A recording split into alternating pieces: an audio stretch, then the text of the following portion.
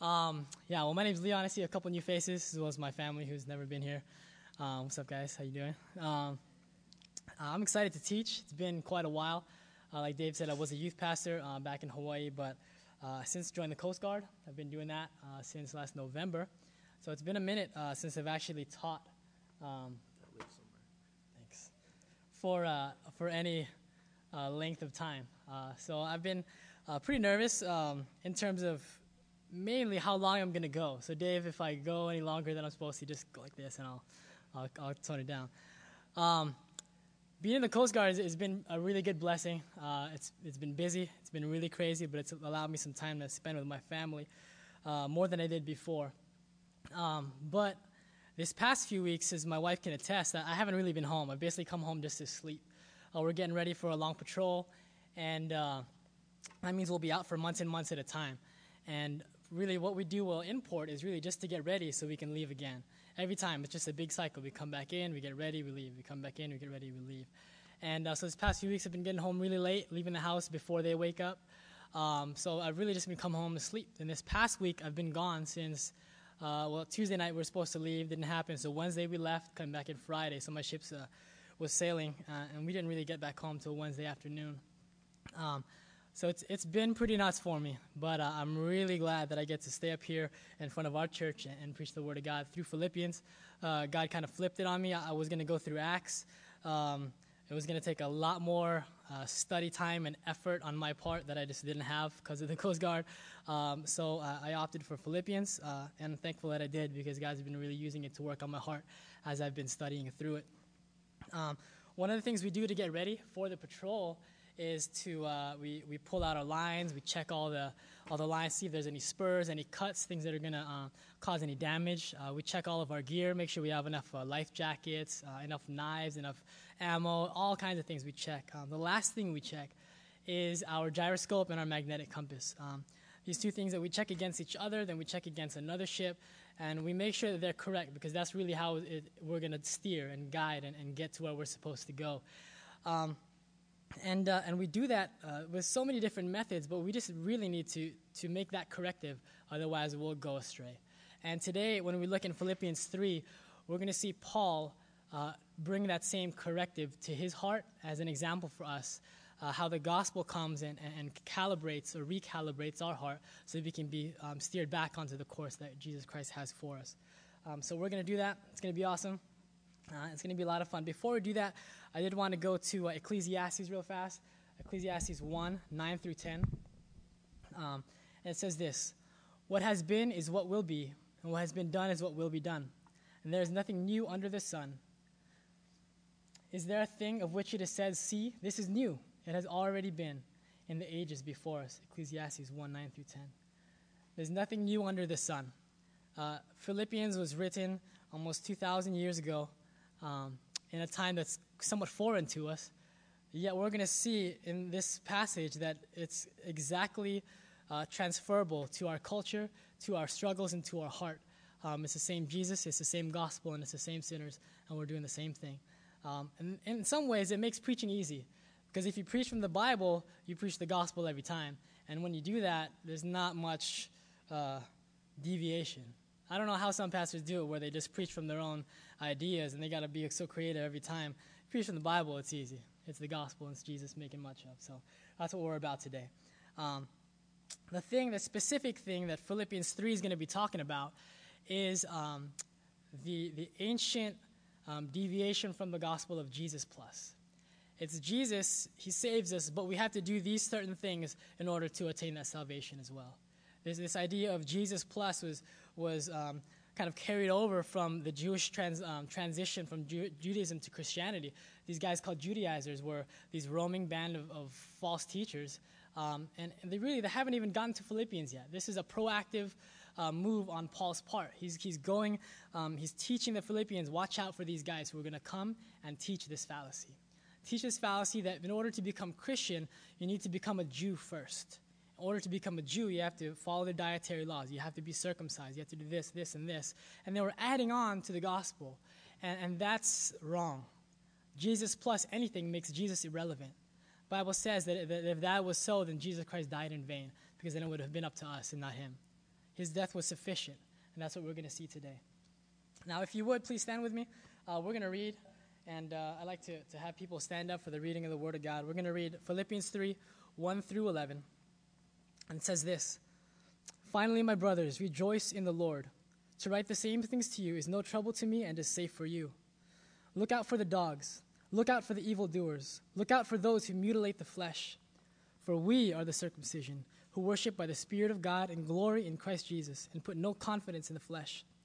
Though I myself have reason for confidence in the flesh also. If anyone else thinks he has reason for confidence in the flesh, I have more. Circumcised on the 8th day, of the people of Israel, of the tribe of Benjamin, a Hebrew of Hebrews, as to the law, a Pharisee, as to zeal, a persecutor of the church, as to righteousness under the law, blameless. But whatever gain I had, I counted as loss for the sake of Christ. Indeed, I count everything as loss because of the surpassing worth of knowing Christ Jesus my Lord. For his sake I have suffered the loss of all things, and count them as rubbish, in order that I may gain Christ, and be found in him, not having a righteousness of my own that comes from the law, but that which comes through faith in Christ, the righteousness from God that depends on faith, that I may know him and the power of his resurrection, and may share his sufferings, becoming like him in his death, that by any means possible I may attain the resurrection from the dead." Heavenly Father, Lord, we thank you that we get to stand here before you to learn, Lord God, at your feet. I pray that you would use me in these moments to proclaim your gospel, to bring glory to your name, Lord. I pray, Holy Spirit, that you would come and teach us, that you would soften our hearts and help us, Lord, to focus in on what you have for us in your word today. Help us, Lord God, to mine it, Lord, for the gems and the treasures that are really there to bring joy to our hearts and more glory to your name. Lord, may you be made much of and me made little, Lord. We love you in Jesus' name. Amen. All right. Really quickly, in terms of Paul, I just wanted to hit a couple points that will help us kind of understand where he's coming from and what he's doing. One of the things that I always try to look for when I'm reading Paul in any of his letters is this specific formula that's really wrought throughout the Bible, but he uses it very explicitly. And it's the formula, it's called indicative imperative formula. An imperative is something that you have to do. It's imperative that you do this. An indicative is a term that describes who you are. And biblically, in terms of the gospel, what we do always flows out of who we are. Now, our tendency as human beings, as sinful people, is to flip that around. What we do determines who we are in the world's mind. But Paul constantly rearranges and recalibrates our heart to have the indicative before the imperative, to have who we are inform what we do. And as we go through, as you see in Galatians and Corinthians and any of his epistles, that's going to be what he does. He'll remind them constantly of what the gospel has done for them, who they are in Jesus Christ, and then he'll have his admonition: do this. This is what you need to do. So let's have that in our mind, that everything that he's going to tell us to do is first based on who we are in Jesus Christ. Paul writes letters, and preachers take paragraphs from letters and will expound on them, and it's a good thing. But let's also keep in mind that when you receive a letter in the mail or an email, you don't just read the first sentence and then close it. We try to understand the whole thing in context. So as we're doing that, Philippians is a letter to a specific people at a specific time that was written to be read at once in front of a lot of people. So that's the medium by which that we're reading today. Philippians in general was a letter of encouragement. Philippians were the Philippian Christians. The church there was encountering a lot of persecution. It was a Roman colony. It was a fairly well-off colony. It had a lot of idol worship everywhere, being that it was Greco-Roman. So it was really a letter of encouragement. The tone in Philippians is joy. Galatians is very harsh and very to the point. Corinthians is very corrective. But in Philippians, by and large, it's a very joyful, encouraging letter. Paul himself enjoyed fellowship with the Philippians so much that he would ask money and they would send it. That's why Epaphroditus came in to help and to send support from the Philippian church originalally. So he loved this church, and the church loved him back. It was a good church that needed some encouragement. And this one in particular, like we've already said, deals with Judaizers. Philippians 3, 1 through 11 is a specific diversion from this encouragement, this joy. Philippians 1 and 2 is really just an expounding of the gospel and how Christ was a self-sacrificing servant. And now he's going to be saying, look, I'm a shepherd, I'm protecting. This is what you need to do. So let's do it. A couple themes before we jump into it is the ultimate value of Christ over all things. Paul was in prison when he was writing this. When he says in the opening line, rejoice in the Lord, he's not saying it as someone who's far off, who's enjoyed the luxuries of God and has no idea what suffering means. He's been beaten close to death every time. He's in prison writing this letter telling them rejoice while he's experiencing persecution. And he's going to, by his own example, show just how valuable Christ is to himself and what that should look like for people who claim to love and be loved by the Lord Jesus Christ. And second is this holy dissatisfaction with where he's at. Paul, if you look at him from the outside, is ultra spiritual. He heals people. He is a martyr. He desires to suffer so that he might know Christ. He's the ultra Christian. When people think about what does a Christian look like, they go to Paul and look at his examples. That's what we're doing today. And yet we're going to see that even Paul himself was dissatisfied with his current state. He always wanted more of Christ. He always wanted to be more like Christ. No matter how much of the Bible he knew, no matter how many times he would suffer for the sake of his name, he wanted more. He wanted more. He was never satisfied with how much of Christ he had. And so that's what we're going to do today, is look at that example. So let's get into it. Verse 1. Finally, brothers, rejoice in the Lord. To write the same things to you is no trouble to me and is safe for you. Finally, brothers, rejoice in the Lord. Rejoice in the Lord, not in your circumstances and not in what you're looking around and what's happening to you. He says rejoice in the Lord. Your joy is founded in something else other than what's going on. And that's huge. That's huge not only for their particular situation, that's huge for Paul's situation. He's exempling to them exactly right here. I've been joyful in this whole letter writing to you, and look where I'm at. I'm in this prison. It's dank. It's dark. If you look in Acts, it talks about his imprisonment, and it's not a happy place. And he's writing, he's saying, rejoice in the Lord. This admonition to rejoice in the Lord isn't new. You guys have probably read it in Psalms over and over. I'll read a couple here out of Psalms in Isaiah and Joel. It says this: I will greatly rejoice in the Lord. My soul shall exult in my God, for he has clothed me with the garments of salvation. He has covered me with a robe of righteousness. As a bridegroom decks himself like a priest with beautiful headdress, and as a bride adorns herself with her jewels. Joel 2:23. Be glad, O children of Zion, and rejoice in the Lord your God, for he has given the early rain for your vindication. He has poured down for you abundant rain, and the early and latter rain as before. What he's saying is, you're going to have joy for a reason. In the Old Testament, when that admonition went out, rejoice in the Lord, it gave examples of why we should rejoice in the Lord. It wasn't an empty, hey, just have joy, you're going to be okay. How many times have I heard, hey, joy is a choice, and when I'm in a rut, hey, joy is a choice, joy is a choice, and they would just throw that out as an empty kind of proverb, and they never really had any meat to it. But joy, yes, it is a choice. It's a choice to remember what God has done in the past and what he's going to do. He promises over and over and over joy. He promises that he's going to be there for you. He promises that he'll never leave you or forsake you. He promises healing and wholeness. And really that's the foundation for joy is Jesus Christ, is in the Lord. So joy is meat. It's something. There's substance to it. Rejoice in the Lord. And then he says to write the same things to you. What is the same thing? It's the gospel. To write the same things to you is safe for you. Is safe for you. It's no trouble to me, and it's safe for you. He's going to reiterate again, this is what Christ has done. This is why we can have joy. And he's going to say it again. This is the gospel. He just spent 2 chapters doing it. He's been preaching and proclaiming, and now he's going to do it again. To write the same things to you is no trouble to me and safe for you. The idea of safe for you is one that's kind of interesting. It's safe, it's firm, it's certain. You can grab a hold of it. Also, there's this connotation of a safeguard. As of a shepherd saying, I'm saying this to you to safeguard you from things that might come. So he's saying, I'm going to reiterate the gospel so that you can protect yourself from internal and external threats. And we're going to get into that and what those specific threats are.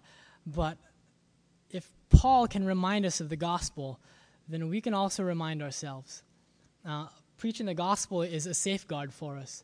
It's a safeguard for our hearts when we're having our foundation, our identity, our trust in something else. How do we get out of that? We preach the gospel to ourselves. You don't just tell yourself, hey, I shouldn't do that, I shouldn't do that.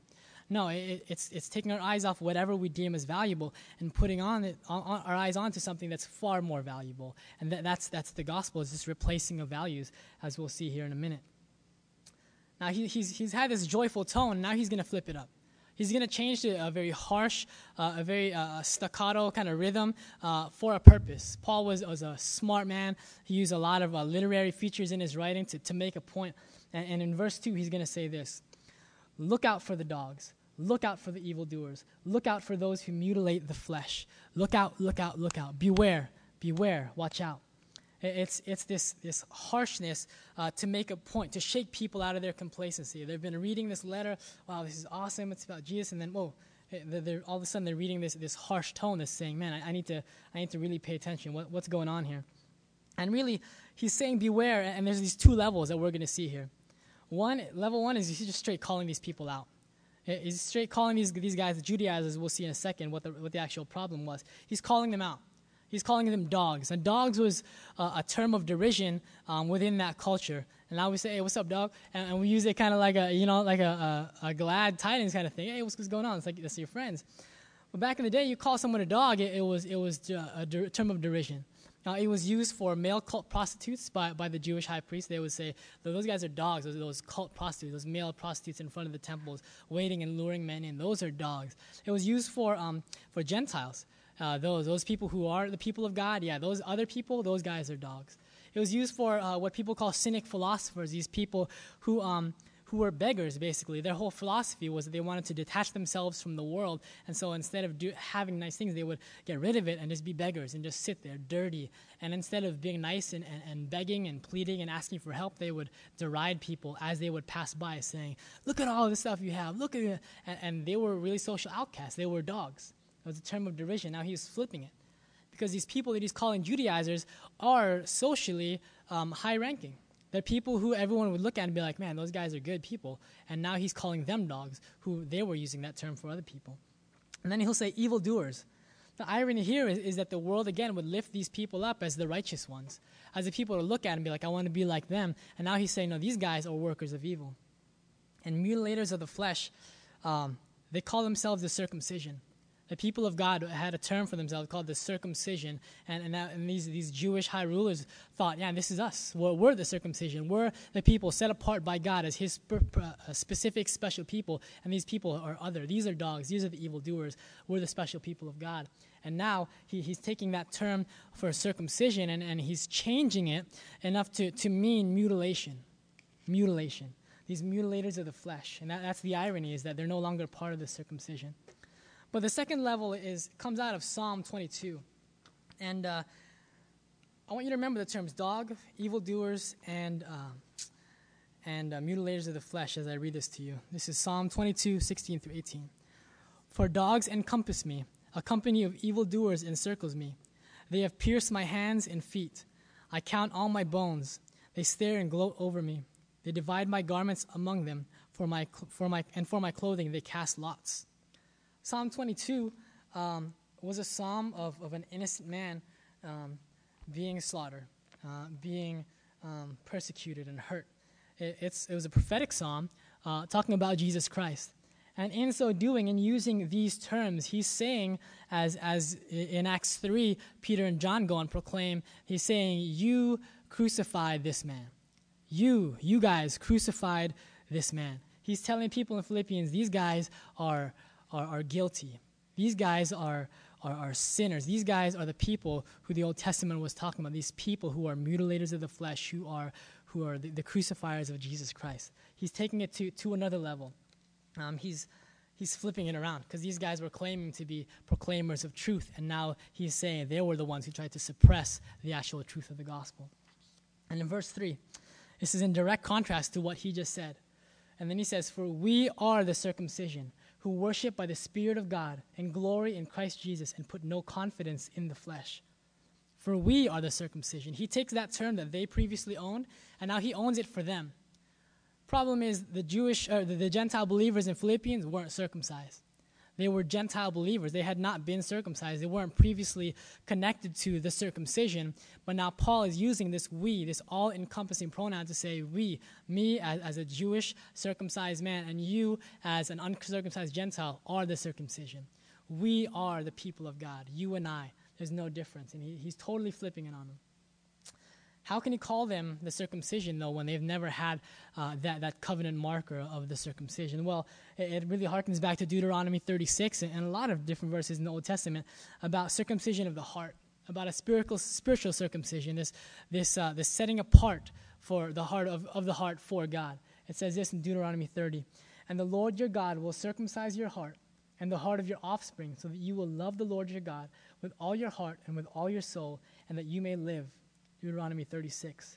So now he's saying there's something new that signifies the people of God.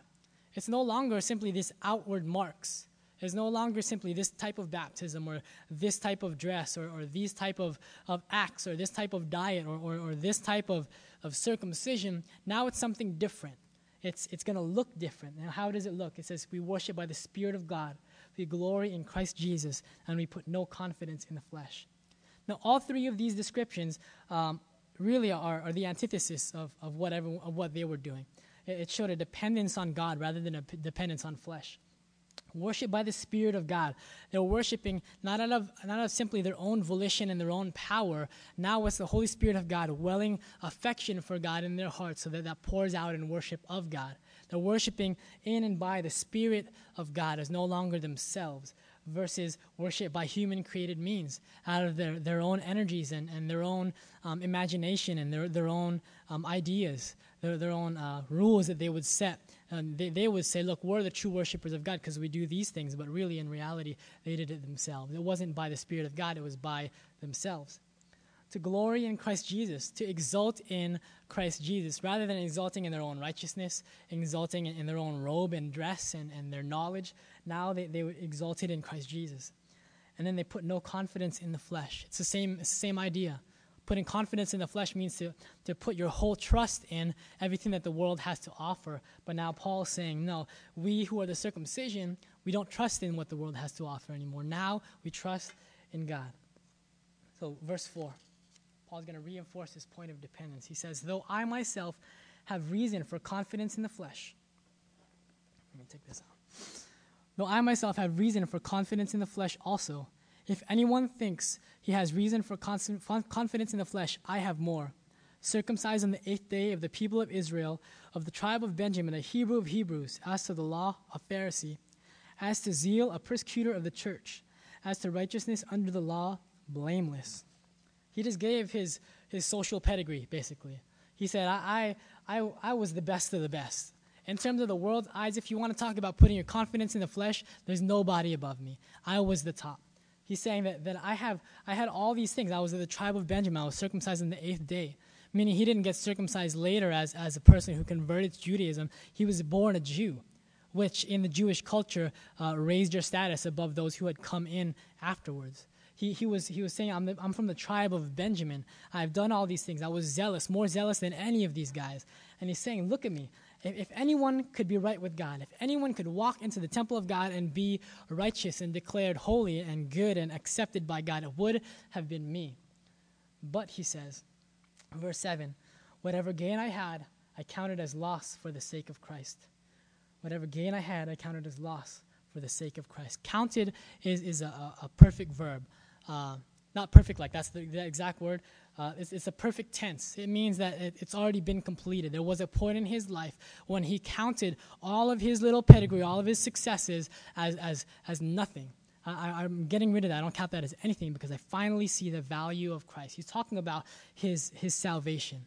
His eyes being awakened to the value of Jesus Christ. He's saying, man, I counted everything as loss that I may gain Christ for the sake of Christ. He's using these terms of gain and loss, marketplace terms, financial terms. He's saying the world would have thought that my bank account was full, that I was rich, I was a millionaire. Look at me. I had all these things to say, look, I have this. But really, in reality, my bank account was empty. I was bankrupt. He's saying, no, I count it as loss. Having all those things and none of Christ is loss.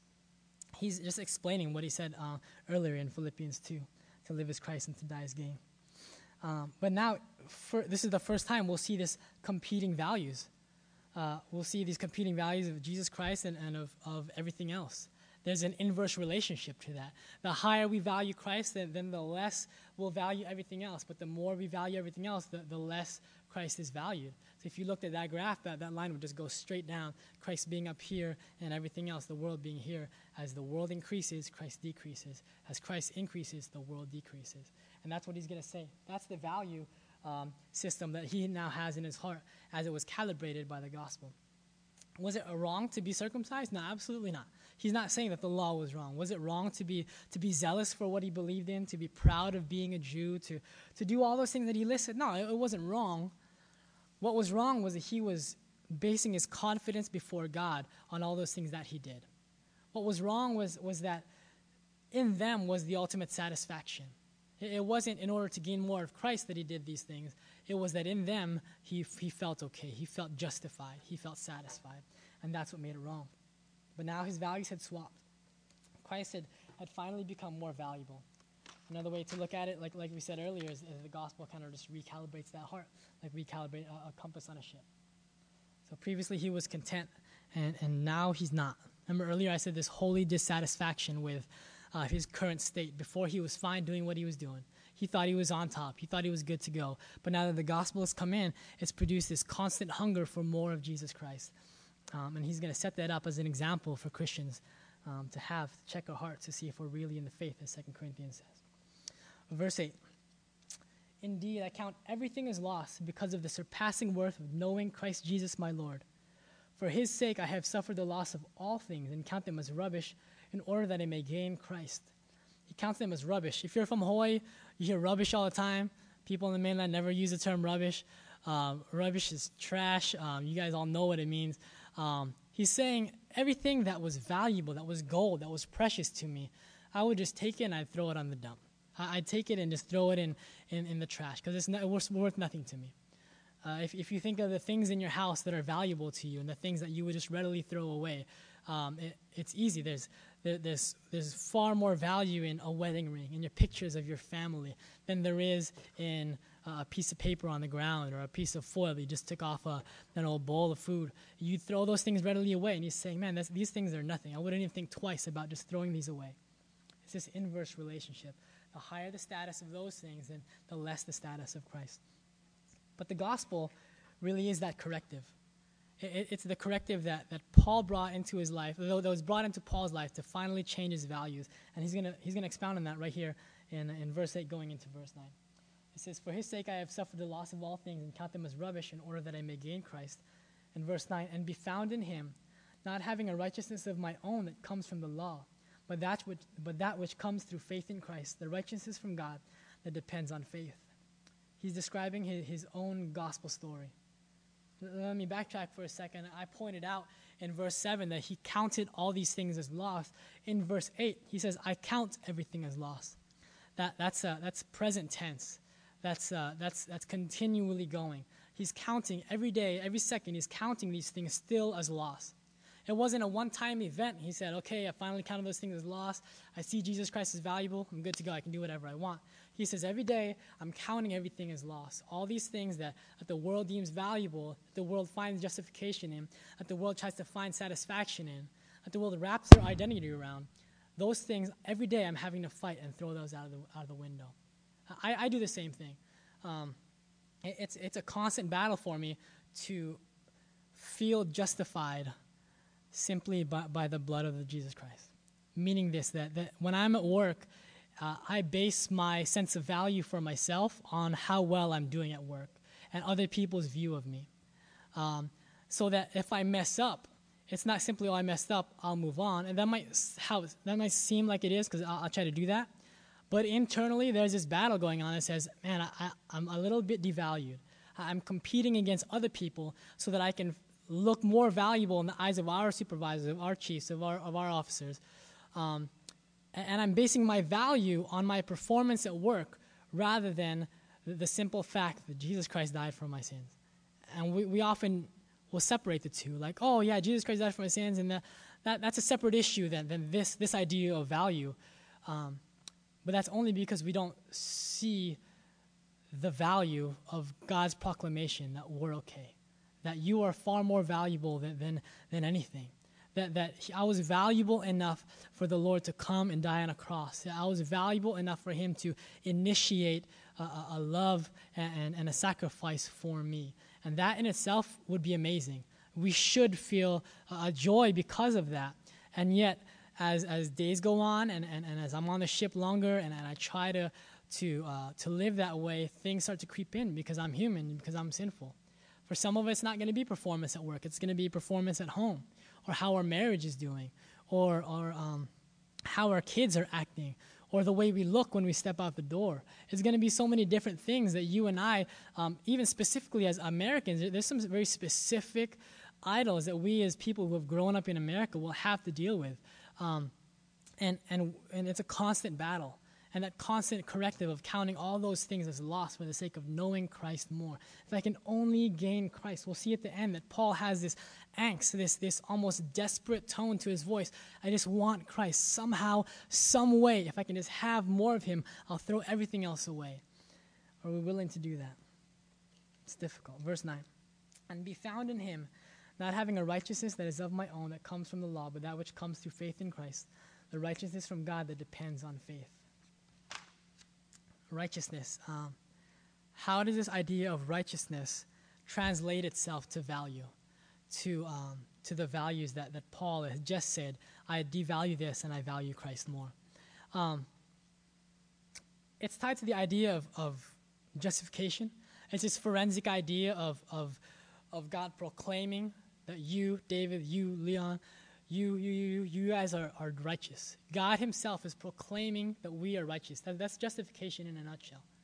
The Lord of the universe, the God who, by his word, he spoke everything into existence. When God speaks, it becomes truth. I always use this example. If I had this Bible and God said that Bible is blue, and even though it stayed the same color, in our minds, this Bible would be blue because this is the new blue, because God said it. It's truth. If God said people can fly, we would be flying right now. People, whatever God says, whatever God proclaims is truth. God is truth. And God proclaiming, you are righteous, you are holy, you are loved, you are part of my family, you are valuable, is truth. And every single day, it's a struggle for us to believe that. To take God at his word and say, man, you are awesome. Even though your kid is out there running around getting crazy, even though you're having difficulty at work, even though your marriage is hard and you're going through tough times, you are still valuable. Feel it, love it, know it. Let that inform your heart and inform your actions every day. When I was still in college, again, it's always the same issue with me. It's always a performance issue. And when I was in college, it would be, am I writing better papers than people? Am I getting better grades than people? Am I doing better than everybody else? Am I more valuable in my teacher's eyes than everybody else? And it's a constant battle. And that's just me personally. That's something that I have to repent of every day. That's why Martin Luther, in his first 75 Theses, he says all of a Christian's life is one of repentance. It's just constant repentance, repentance, repentance. And that really is the way to enter into a relationship with God and into a deeper relationship. We'll see that here in a second. In the Old Testament, this idea of righteousness, this idea of vindication, of justification, was wrought. It was everywhere. And it wasn't just this idea that I want justification, I want vindication. It's this idea that we as God's people are going to have to wait for God to do it. We can't do it on our own. We can't affect our own justification. We can't vindicate ourselves. We can't say, look, I'm innocent. God would have to do it. And in Psalms 35, 23 and 24, really is one out of so many verses that have this particular term, vindication. Awake and rouse yourself for my vindication, for my cause, my God and my Lord. Vindicate me, O Lord, my God, according to your righteousness, and let them not rejoice over me. As sinful people, we are unable to claim righteousness. We're unable to vindicate ourselves. And it's like a hamster in a wheel when we try to do it. I don't know if you've ever had a hamster. I had one. It got away. It probably died. But growing up, MC Hamster, which was his name, was awesome, would sit in a wheel and just run and run and run and run and run and run and just constantly trying to get somewhere, and he was going nowhere. And when you and I try to do the same thing, it's almost insane because we're trying to grasp a hold of something that's finally going to give us the joy and self-justification that we want. Man, if only I can have this college degree, then I'll be good. And we get this college degree, and we feel good. Yeah, I got to graduate. And then reality hits us in the face. It's difficult to find a job. Or we get a job. Man, I got this job. It's going to pay good. And then the coworkers are horrible. And again, we're found wanting more. And then, man, if only I could have this marriage and this romantic relationship, and we find it, and it's good, and then it fails us again. And if only we could have these kids that are amazing, and we get it, and it's good, and then it fails us again. And it keeps going and going and going and going. We keep trying to find things to justify our existence, to give us a sense of value, and constantly they fail because they're not built for that. They're not built for that.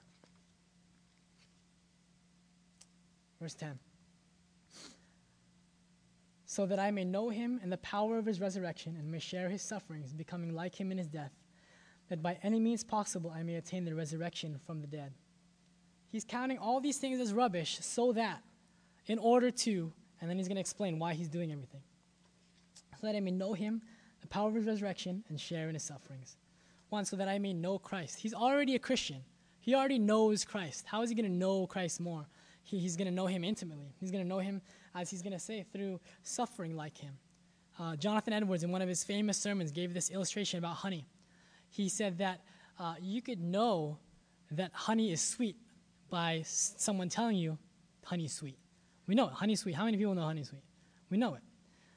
But there's a different type of knowledge from knowing honey is sweet by someone telling it to you versus actually taking a spoon and sticking it in your mouth. Then you know experientially that honey is sweet. We know it because we've tasted it, because it hit our taste buds, and that flavor just made our ears tingle back here, and it's really good. We know it. And Paul here is talking about that same type of knowledge of Jesus Christ. It's not this idea that we know God. We know that the gospel is that Jesus Christ died on the cross for our sins to save sinners, rose again, and we'll say it rote, like we'll just say it because we know the knowledge. But he's saying experientially, I want to know him more. Again, it's this angst of I don't have enough of Jesus Christ. I don't have enough. My daughter, she loves honey. And my wife makes this thing called muesli, which is like we had it the other week, a really good like apples and nuts and oatmeal and milk. My daughter, if she had her choice, would take the whole thing of honey and just pour it on top and then eat the honey right off the top and never eat anything else. She loves honey. That's all she wants when we're eating muesli. Can I have more honey? Can I have more honey? She loves it. She can't ever get enough of it. And Paul here is the same with Jesus Christ. He said, man, I want more of him. I can't get enough of him. I take all these things and throw it away if I could just have more of Jesus Christ. More of Jesus Christ. Number 2, he says, to know and to live with the power of his resurrection. This is a hard one to think about. What does it mean to live with the power of his resurrection? I read a lot of different things and a lot of different interpretations. And then I took a step back and I just thought about his resurrection and what it meant. And his resurrection did a few things. Number 1, it finalized justification. One of the powers of resurrection is that we can finally say Jesus Christ died on the cross for our sins, and then he vindicated us by rising from the grave. That by rising from his grave, he proved once and for all that his death and sacrifice was enough to satisfy the wrath of God. Because by rising from the dead, as he took the sins on him, God says, enough, come back. And he said, sit with me in the right hand of God. His resurrection gives us an assurance of our justification. Number 2, it gave people boldness. The New Testament believers who saw Jesus after he had resurrected and he went around and he saw people, those people gave their lives for the gospel. It gave them this newfound boldness saying, this is real. This is something that I need to dedicate my life to. This is someone that I'll give my life for. It gave them this boldness. And finally, his resurrection, as he left, allowed the Holy Spirit to come and indwell his people. And it gives us power to do his work, to minister. It gives us power to even become like him. As I said earlier, by the Spirit of God, we worship him. It gives us a newfound way of worshiping God that is other than ourselves. Worshiping God the way he desires to be worshipped, not the way that we think he desires to be worshipped. And then he says this in verse 11, that by any means possible, I may attain the resurrection from the dead. He's looking forward to this final salvation, that by any means possible, which is a weird thing to say, that somehow, some way, I will attain this resurrection from the dead, although Romans, although all of his epistles are wrought with assurance that he's already attained the love and joy and acceptance of God.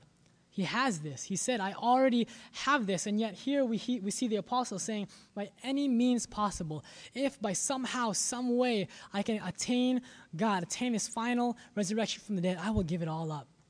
And it's this same idea that we see in 2 Corinthians 13:5, where he says, test yourselves to see if you're in the faith. The same idea that Jesus Christ at the end of Matthew 7 says, man, you did all these things in my name, and then we'll go up to Jesus and he'll say, I never knew you.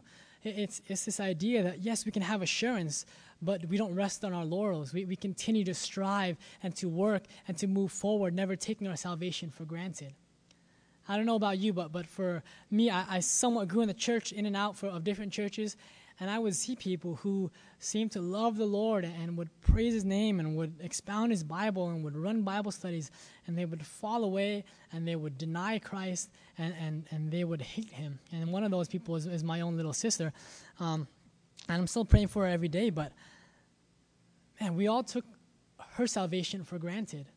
We all took it for granted that one day she would be saved, and we didn't know. Now, let me take a step back and say that I don't believe that you can lose your salvation. That's not what I'm saying at all. But what I am saying is what James addresses in his epistle, that people who proclaim and claim to love the Lord Jesus Christ necessarily evidence in their lives acts that are desperate for him. They necessarily live the way that Paul is describing here, that, man, all these things are rubbish to me. And that's the struggle that I have every day, to live like that, is to go onto my ship and not care if someone else does a better job than me, and not care that I messed up and people are looking down on me. It's to take the people's opinion of me and throw it in the trash, that I might just do what Christ has me to do, that I might live in that way, that all these things, this money, this comfort, which for me is another huge one, comfort. Not even just for me, but mostly for my family, for my wife and for my daughter. I want them to be comfortable.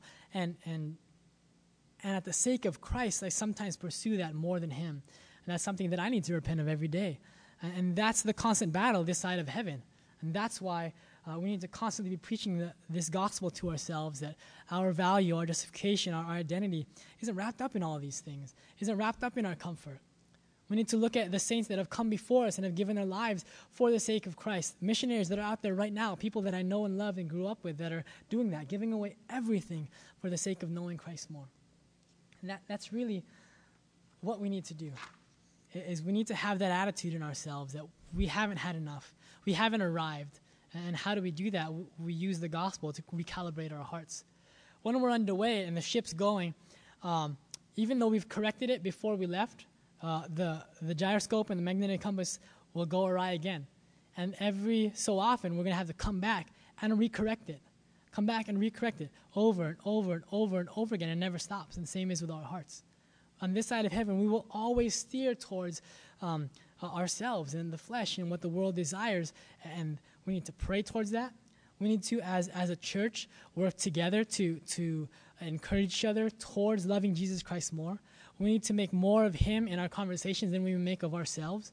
We need to do it because we can't do it alone, number one. The church is built so that people can act in such a way that models the Trinity, that we encourage and love and are there for each other, that you and I are working as a community, as a family of God, working and striving towards more of Jesus together. If it's just you on the side of the road trying to love Jesus, then you're probably going wrong somewhere because you're not following the Bible. And the Bible says the church is God's outpost to the heaven, is God's way of bringing the kingdom of God to the earth. And this is what we're at. And the question really comes down to this. Are you satisfied? Are you satisfied? A lot of people that I talk to on the ship who don't have any idea who Jesus is or feel like they're satisfied. And then the next day they'll look depressed and angry and they'll, oh no, I'm satisfied the next day after that, because they have no idea what the truth is. They have no idea what true satisfaction really is. They have no idea that knowing Christ brings a wholeness that nothing else can bring them. They're dissatisfied. So as an unbeliever, are you satisfied in your righteousness? Are you looking at yourself and saying, man, look at me. At least I'm not as bad as those guys. That's what most people do, really, is they'll compare themselves not to the holy God, but to the person who's eating someone's face in Florida, right? They'll compare themselves to someone that is in the pits of society. They'll compare themselves to Hitler, to evil, to whatever it is, to make themselves feel okay, to make themselves feel righteous enough. But when you take Christ and his holiness, it's really up here, and there's no way you can ever compare yourself to that and be okay. When Isaiah was confronted with a holy God, he said, "Woe is me, a man of unclean lips." Immediately, he was faced with his own sinfulness because he compared himself not to other people, but to God. As a Christian, are you satisfied? Or what are you trying to satisfy yourself with?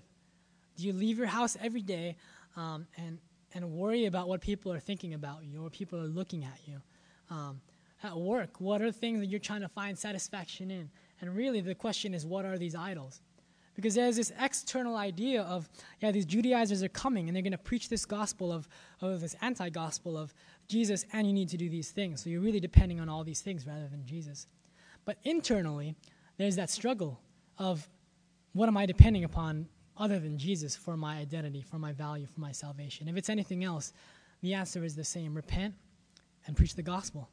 The gospel is that Jesus Christ died on the cross for your sins so that you could have an intimate relationship with him. As we talked about last week, Hebrews talks about how we enter freely and comfortably into the gates of the temple. We can enter his temple with confidence, not with fear. People used to tremble in walking up, not knowing if they had washed enough or done enough rituals or sacrificed enough in order not to die when they entered his temple. You and I can walk straight, and we don't have to worry. Look God in the eye and say, "God, thank you for loving me." And that's really where we need to find our ultimate value. I'll close with this. It's a parable out of Matthew. It's a very short one, but it's about a man who walks through a field, and he hits his toe on a treasure, and he looks down on what is that? So he digs it up, and he looks at it, and it's the most beautiful treasure that this man had ever seen. As a matter of fact, in that instant that he laid his eyes on that treasure, that became the most valuable thing to him in the entire world. And so what does he do? He hides it, he runs back home, and he sells everything he has, everything. And it says he does it in joy. Now, I have a house in Hawaii. We have a lot of nice things. To sell all those things to me probably wouldn't be the most joyful thing to do because those are things we find comfort in. But this man takes it and he sells it all. He takes that money and goes to the owner of that land and says, "I want to buy your land." And he buys it and finally has his treasure. He gave everything else up in joy, as Paul gives up everything else, his whole social status, in joy so that he may gain more of Christ. And really that's the proclamation today, is where is your treasure? Because there is a kind of treasure that makes all other treasures dung, rubbish, worthy of trash. And that is Jesus Christ. So would you bow your heads and close your eyes with me, please, as we close?